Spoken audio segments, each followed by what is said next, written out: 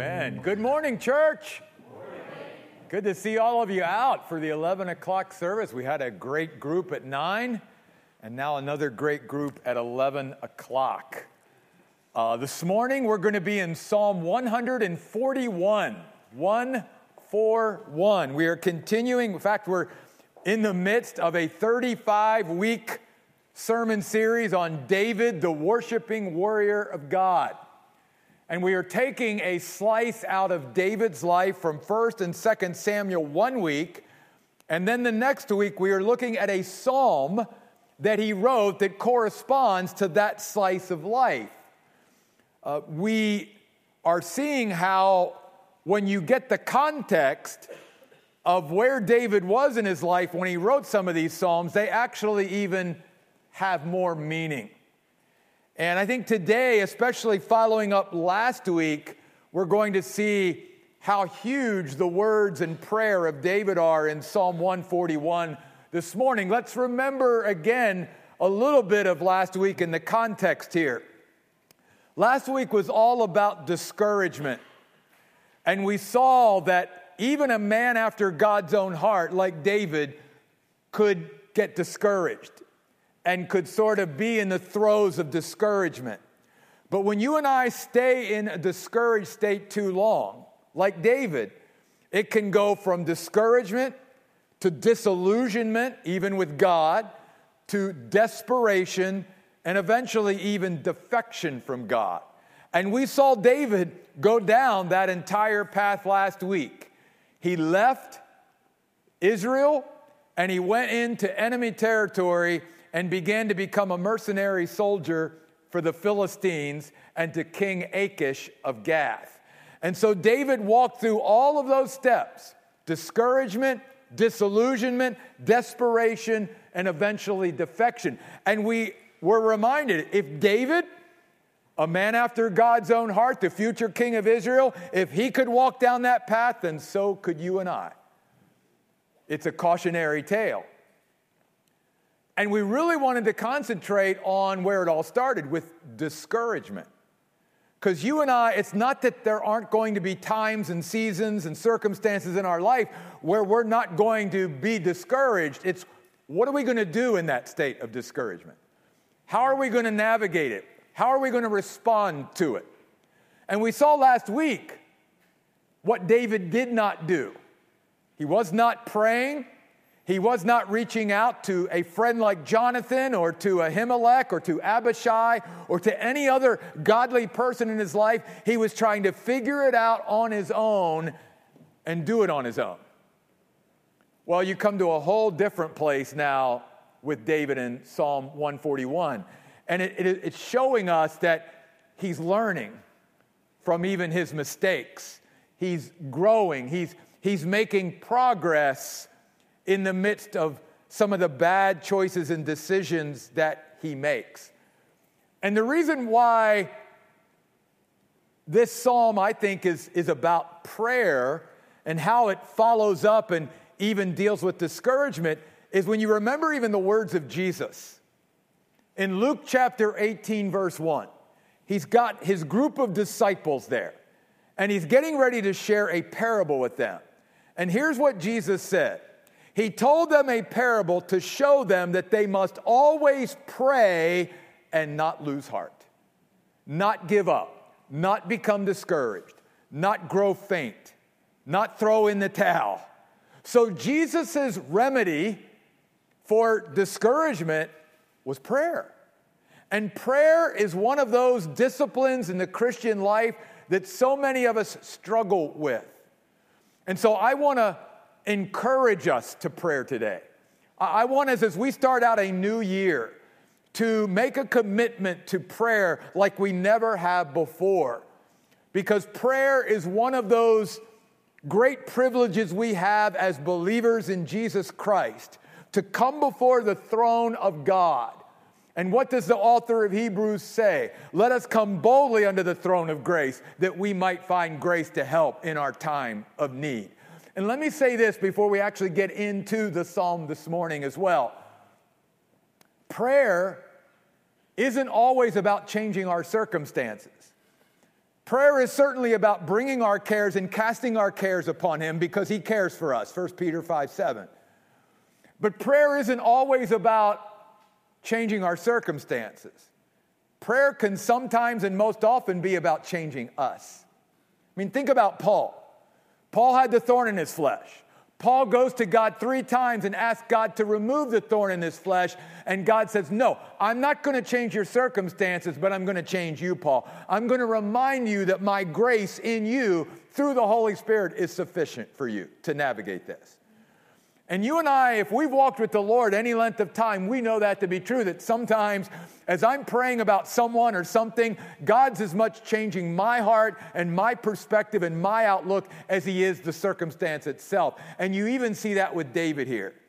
Because at the beginning of even this psalm and this prayer of David that becomes a psalm, a song in Israel, he's not so sure yet. There's still this feeling of vulnerability and insecurity that is coming out of David as he begins to pray to God. But by the end, I think you begin to see the assurance return, the confidence return, that settledness in God return through the communion that he's had with God. So today in Psalm 141, I want you to see 4 things that in a sense David is crying out for in this psalm. You're going to see David begin by saying, God, help me. Then he's going to say, God, keep me. Then he's going to say, God, use me. And finally, God, protect me. So let's walk through this psalm this morning. And hopefully as we walk through God's word, we'll be encouraged by the example of David here and be encouraged to be more and more men and women of prayer. Notice the particulars of prayer here. First of all, with God help me. Oh Lord, Jehovah, capital L-O-R-D, the covenant name for God in the Old Testament. The one that reminds us that the people of God and their God, we're in a personal relationship here. This isn't some distant God, some God who's up there, who's uncaring, who just sort of wound the universe up, as Adias said, and just let it go. No, he's intimately involved in his universe that he created and in every life. So David says, oh Lord, I cry out to you. Come quickly to me. Literally, run to me. God, run to me. I need you right now. It's the acknowledgement of the need of God. And you think about how that contrasts to last week. He was making decisions and choices, and he wasn't even talking to God about it. He wasn't inquiring of God. He wasn't praying, asking for God's guidance and direction. Now he's gotten himself in this terrible mess, in this jam, and now all of a sudden he's crying out to God and saying, God, run to me. And here's what I want to encourage us with too. God is always there for us, and we can always come to him. And we can especially come to him when we've made a mess of things, because God's always there for us, no matter what. And that's what David realized about his God is, God, I've messed up, but I know that you're there for me no matter what. And I hope that all of you remember that as well. It doesn't matter how long you've been away from God or what you've done. God is always accessible to you. And you can cry out to him just as David has done. He says, come quickly to me, pay attention, listen to me with favor, God, when I cry out to you. You know, again, I'm hoping that the words of this psalm, this prayer of David, will be a motivation for us to just continually turn to the Lord in our life. To turn to him not just for the big things, but for the little things, for the everythings. That God cares about us and everything that is going on in our life. And he doesn't force his way into our life or force his help upon us, but he's certainly ready, willing, and able to help us when we call out to him. And David knew that. He knew that, and that's why he was doing it. Notice what David says then in verse 2. May you accept my prayer like incense. Because throughout the Bible, the picture of prayer is like incense going up to the Lord. From Genesis to Revelation, you can find that illustration of prayer. of the prayers of the saints going up as incense to God, filling, in a sense, his nostrils with a sweet-smelling savor. God loves it when his people turn to him and come to him in prayer. He invites us to come to him. And so David gets that imagery, if you will, of the worship of incense.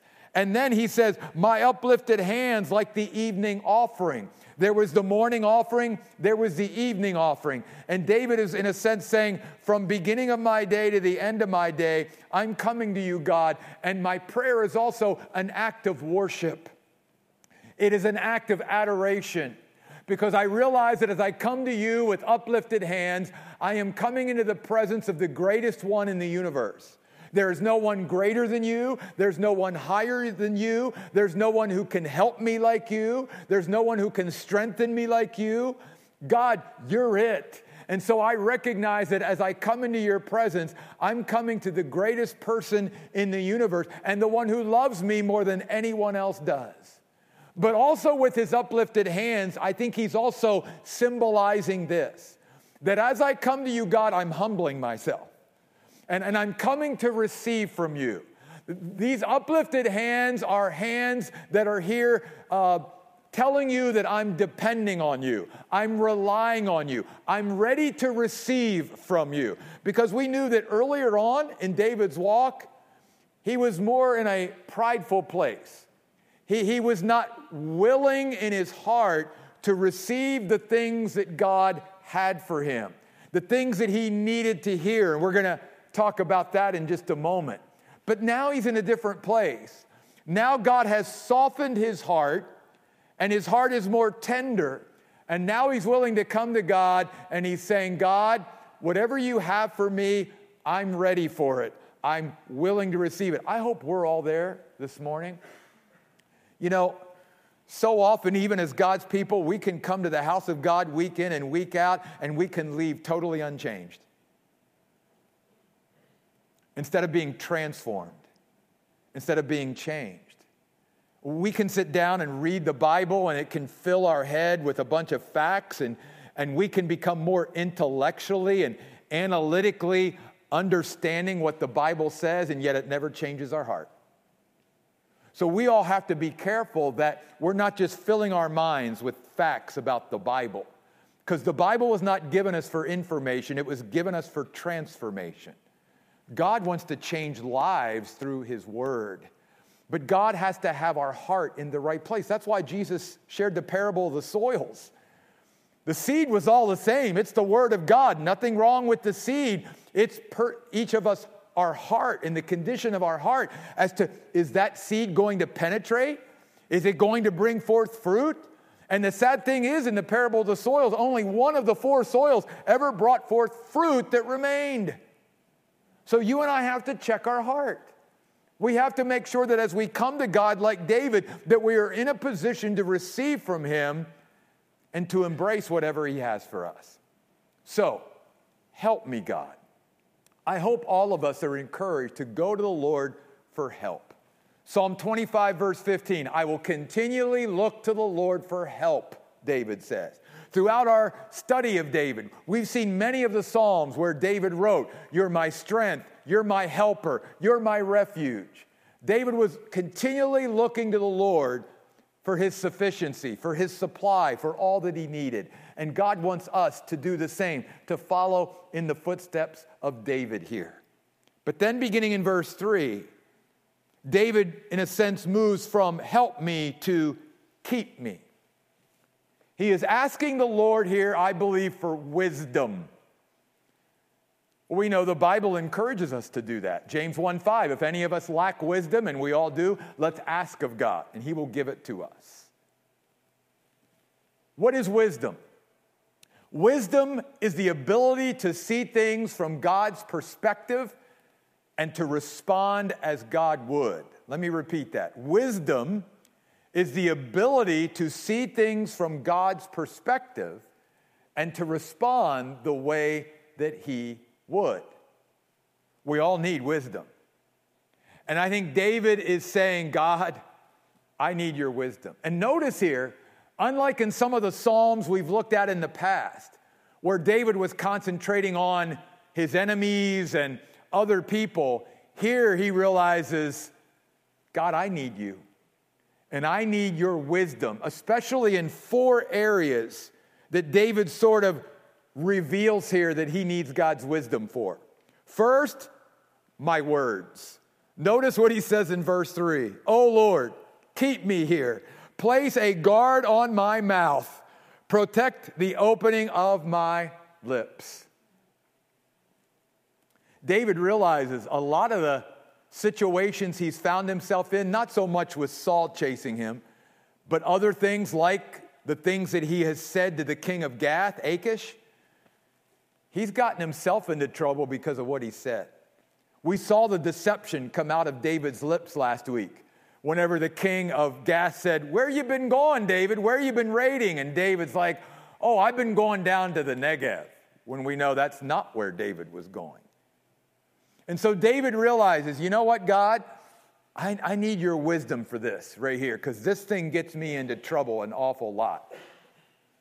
Isn't that why James says, be slow to speak, slow to anger, and quick to listen? To, in a sense, be more prone to listen and to speak, and yet we know in our world today that's pretty much the opposite. People speak first, and we're not very good listeners. I think biblically, as Christ followers, we need to be better listeners and do less talking. And so David says to God, "Keep my mouth, God. I need your wisdom when it comes to what comes out of my mouth." Second, I need your wisdom for my heart. Because notice what he says in verse 4, "Do not let me have evil desires." And where do those desires come from? Our heart. That's where all of our desires, our passions, our choices come. That's why the Bible talks to us about our heart and the significance of it, and why we are told to guard our heart and to make sure of what goes in. Because even Jesus said, it's not what goes into a person that defiles him, it's what comes out of him. And where does that come out of? Our heart. So David here is saying, God, I need your wisdom for my words. I need your wisdom to make sure that my heart's in alignment with you. Third, I need wisdom for my actions. Because he says, do not let me have evil desires or participate in sinful activities. Because my heart will lead to actions. And I need to make sure that the actions that I'm doing are glorifying to you, that they are reflective of you, that they represent you in a good way. Again, that they are what you would be doing if you were in my place. And we know, obviously, David has made many choices and decisions that were good decisions, not to take the life of Saul, all of those things. But David has made some bad decisions. And David is saying, I need your wisdom not only for my words and my heart, but my actions. And then finally, I need wisdom when it comes to my companions. Now, we know David had a great friend in Jonathan. We've talked about the friendship of David and Jonathan, and we'll talk more about that in just a moment. He had Abishai and Ahimelech. But David is saying, just like the word says, he who walks with the wise will be wise, but a companion of fools suffers harm. That who our traveling companions are in our life really do shape our life and make a big difference. They influence us. The people that we allow into our lives, to speak into our lives, they influence us and impact us. So we've got to be strategic and cautious and careful about the people that we walk through life with. And so notice what David says. I need wisdom in that area. Because he says, I don't want to participate in sinful activities with men who behave wickedly. I will not eat their delicacies.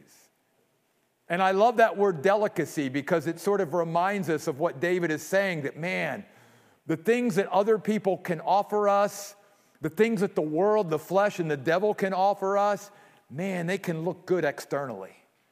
But they're very surfacey. They're very superficial. When you begin to scratch below the surface, there's nothing of fulfillment and eternal satisfaction. There's nothing of eternal worth or value below the surface. And I think that's why it's even important to remember that, the Greek word for world is cosmos. It's where we get our word cosmetic from. It's the idea that in many ways, the world as we see it through human eyes, there's this sort of cosmetic nature to it. You know, it might look good for a time. But if you and I just had a little bit of a deeper insight and perception, we would realize that's not good at all. That's not going to lead me anywhere. That's not of any eternal value or worth. And I want to live for what really matters. And so David here, I think, is saying, God, help me, and God, keep me. Keep my words, keep my heart, keep my actions, keep my companions. Give me wisdom, God, when it comes to choosing what I say, what I'm feeling and desiring in my heart, where I want to go and what I want to be involved with, and who I want around me as my traveling companions. Now, David sort of then goes even deeper with that. Because as I said, David's in a different place than he's been before. He is willing to hear from God what he needs to hear, not necessarily what he wants to hear. Ooh, you know, none of us like that necessarily. It's uncomfortable. But all of us need to get to a place where we're humble enough before our God to be where David is right now. And many times, God will choose to send someone very strategically and surgically into our life to be that person to share with us what we need to hear, not what we want to hear. So notice David's next words in verse 5. May the godly strike me in love and correct me or redirect me. May my head not refuse choice oil or the correction that brings alignment and healing to my life. Let me share another verse with you that supports this view. Faithful are the wounds of a friend, but the kisses of an enemy are deceitful. I think about Judas, you know, kissing the Lord as he betrayed him. He had no love for Jesus, but he kissed him on the outside. Oh, kiss, sign of love and affection. No, below the surface, there was nothing there. And yet there might be a few people throughout our life that are such friends of ours that when they say something to us, it might not be what we want to hear, but we need to hear. And all of us need that one or maybe two people in our life that can fill that role. Because let's talk about this from both sides. First of all, again, we need to be in the place like David where we're finally willing to hear it.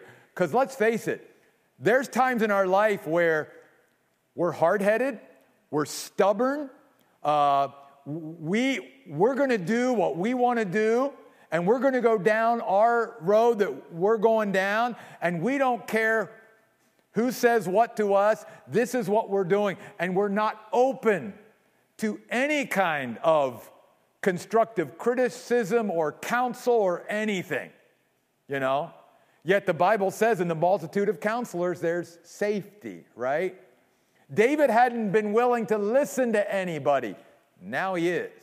And especially the voice of God that might be coming through another human being.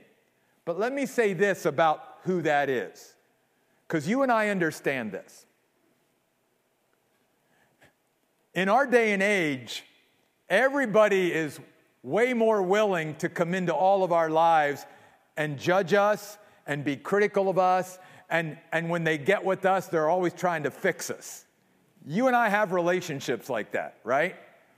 That's not the kind of person that's going to be effective in this role. The kind of person that you and I, at times in our life, will be willing to hear what we need to hear from, but not what we want to hear, is going to be the person that most of the time is not that way with us. They're not always going to be trying to fix us, tell us what we, aren't doing right and all of that, and criticizing and being critical and judging us. They're going to be, first of all, a safe person. Well, that narrows the list way down, right? Because we all know when we really start thinking about it, how many of our friends are really safe people, okay? So that narrows the list down. Then, who in my life do I really believe has my best interest at heart? Who loves me, and I know they love me. And so, if they're going to say something like this to me, they're going to pick their spots. And they're going to be very strategic and surgical. And they're not going to be doing this all the time. And it's even going to be the way they do it, because you and I understand this kind of communication too. It's not always what someone says, it's when they say it and how they say it. And that's what David is looking for. I think Jonathan would have been that for David, you see. Maybe Abishai or Ahimelech, but beyond that, I don't think David had too many people in his life that would have filled that role. And you and I don't either.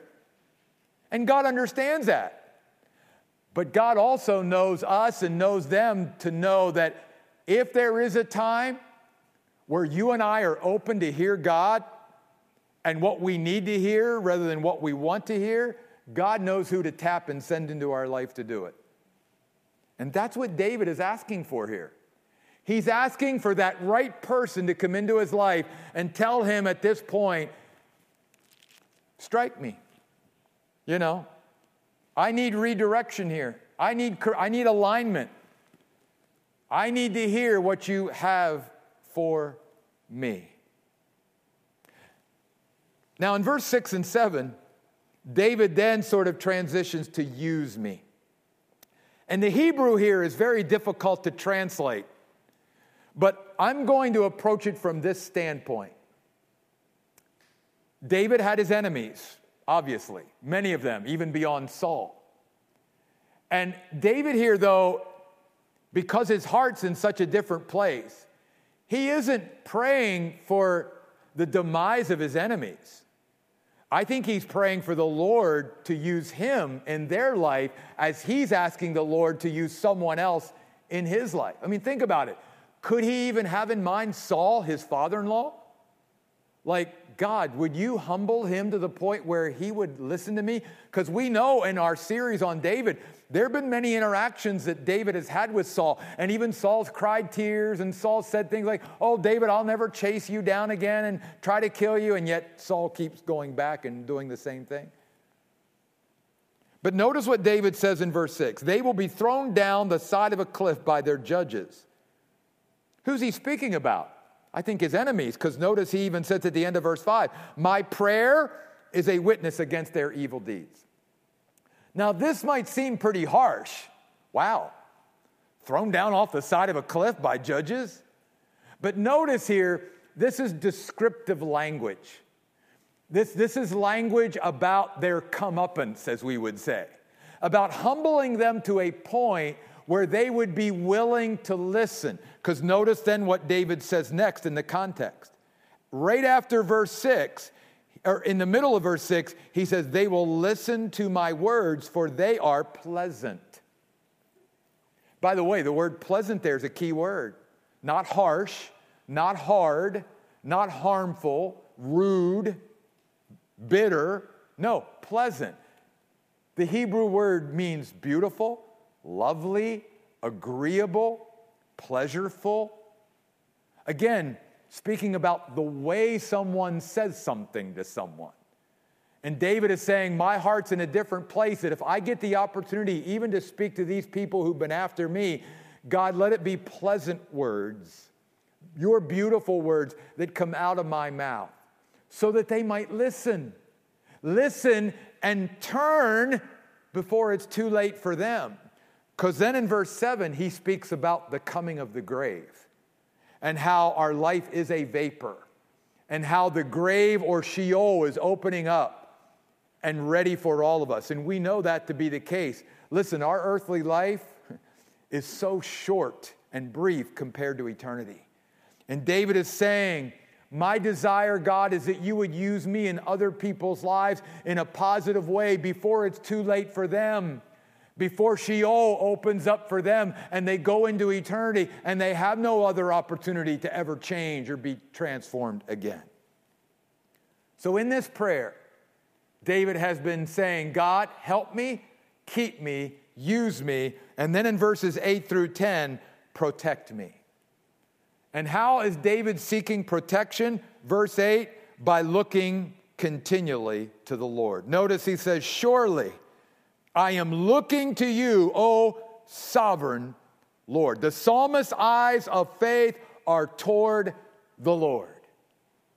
And again, we know that throughout Scripture, this is a common exhortation. The writer of Hebrews, in Hebrews 12, fix your eyes on Jesus, the author and finisher of our faith. A great illustration of fixing our eyes on Jesus and how good comes from that is the very familiar story of Peter walking on water. Peter gets out of a boat, a human being just like you and I, and walks on top of the water as long as his eyes were on Jesus. But as soon as he took his eyes off of Jesus and got them on the winds and the waves, he began to sink. And Jesus had to reach down and pull him back out. You and I need to remember that. The Bible is telling us, fix your gaze on Jesus. Keep your eyes focused on him and don't take your eyes off of him. And it's so easy in this world to get our eyes off of our God, to get our eyes off on our circumstances, on the crises going on in the world, on all the craziness in the world and the chaos in the world, and to begin to allow all these things to fill us with fear and hopelessness and desperation and discouragement. No, the Bible's remedy, keep your eyes focused on God. And here's one of the reasons why. Because when you and I are looking into the face of God through the eyes of faith, we are seeing a face that loves us. We are seeing eyes that adore us. Zephaniah 3:17, he renews us by his love every day. We are looking into the eyes of one who loves us more than we could ever imagine, and one who will love us more than we ever will be loved by anything or anyone else. But we're also looking at the face of glory, the face of the sovereign master of the universe, the Lord of hosts, one who's greater and stronger. So the one that he is praying to, the one who he is asking to help him and keep him and use him, there's no better one to go to, no higher one to appeal to. And David is saying, that's the one I need to keep my eyes on. Because I know that if I keep my eyes on you, God, I will feel more secure. I will feel more settled. I will feel more stable. Because I won't be putting my eyes on the winds and the waves and the circumstances and all that's going on. I'll be keeping my eyes on my God at all times.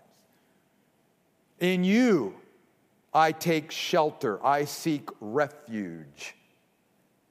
You are my rock, God. And literally in the Hebrew language, David is saying, I'm looking to him and I'm running to him. Isn't that interesting? At the beginning of the psalm, David is asking God to run to him. Now David is saying, no, I'm running to you. The name of the Lord is a strong tower. The righteous run into it and are set safely on high. Proverbs 18:10.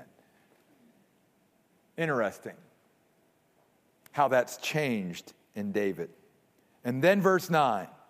The end of verse 8, do not expose me to danger.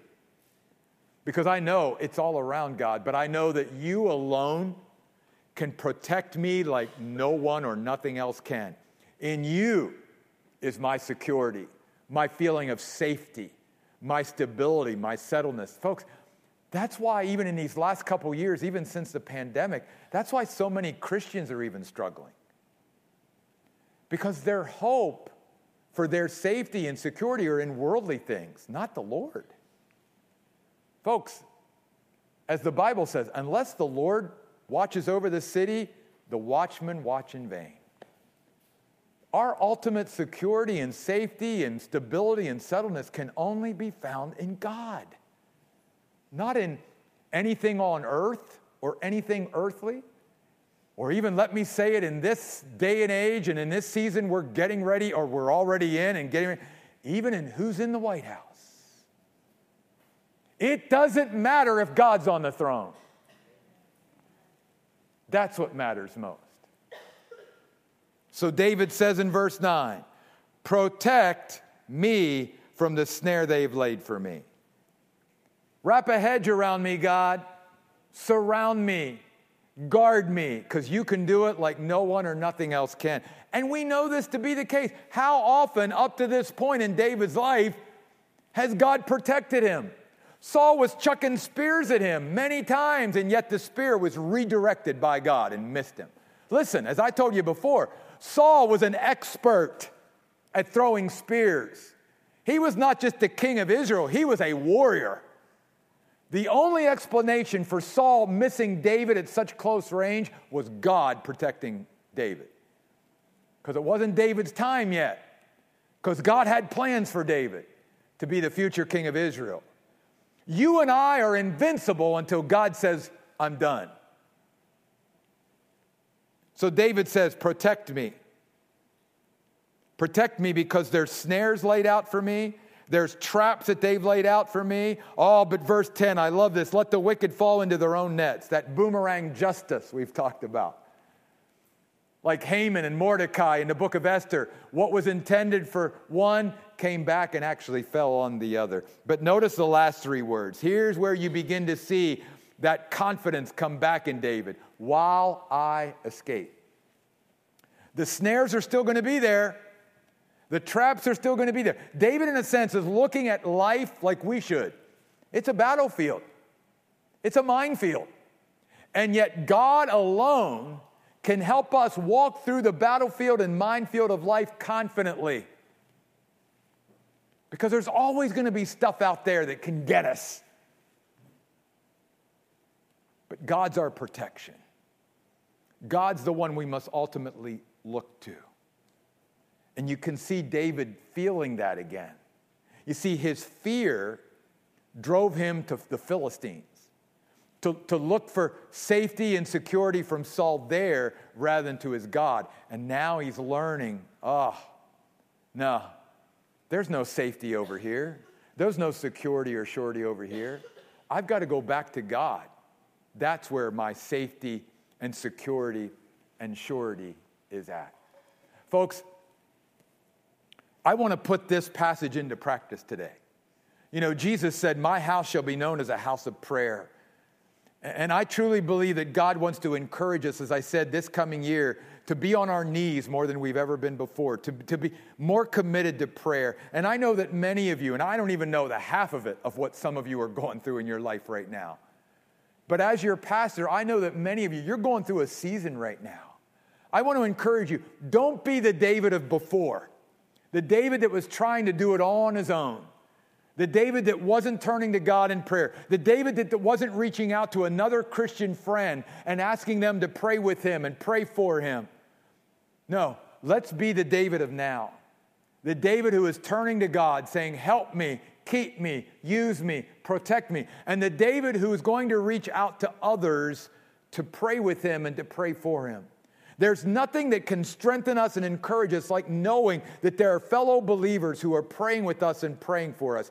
And so what I want to do today as we end our service in worship today is make it a service of both praise and prayer, because that's exactly what David did here. With his uplifted hands, with the incense going up at the evening offering, it was a time not only where David was praying, but where he was praising the Lord. And so I want our time as we close the service today to be a time of praise, but also a time of prayer. So I'm going to ask Mandy and our worship team to come and get settled here on the platform. And as they come, I've asked just a couple of other people to join me up front today. If you would like someone to pray with you or pray for you, I want to encourage you today that as we begin to worship the Lord, to just come and let one of us have the privilege of praying with you and praying for you this morning. So would you stand with me? I'm going to step right down here in the middle. I've got Jeff over here, one of our elders at this place. I've got Bonnie over here, Brooks over here to pray.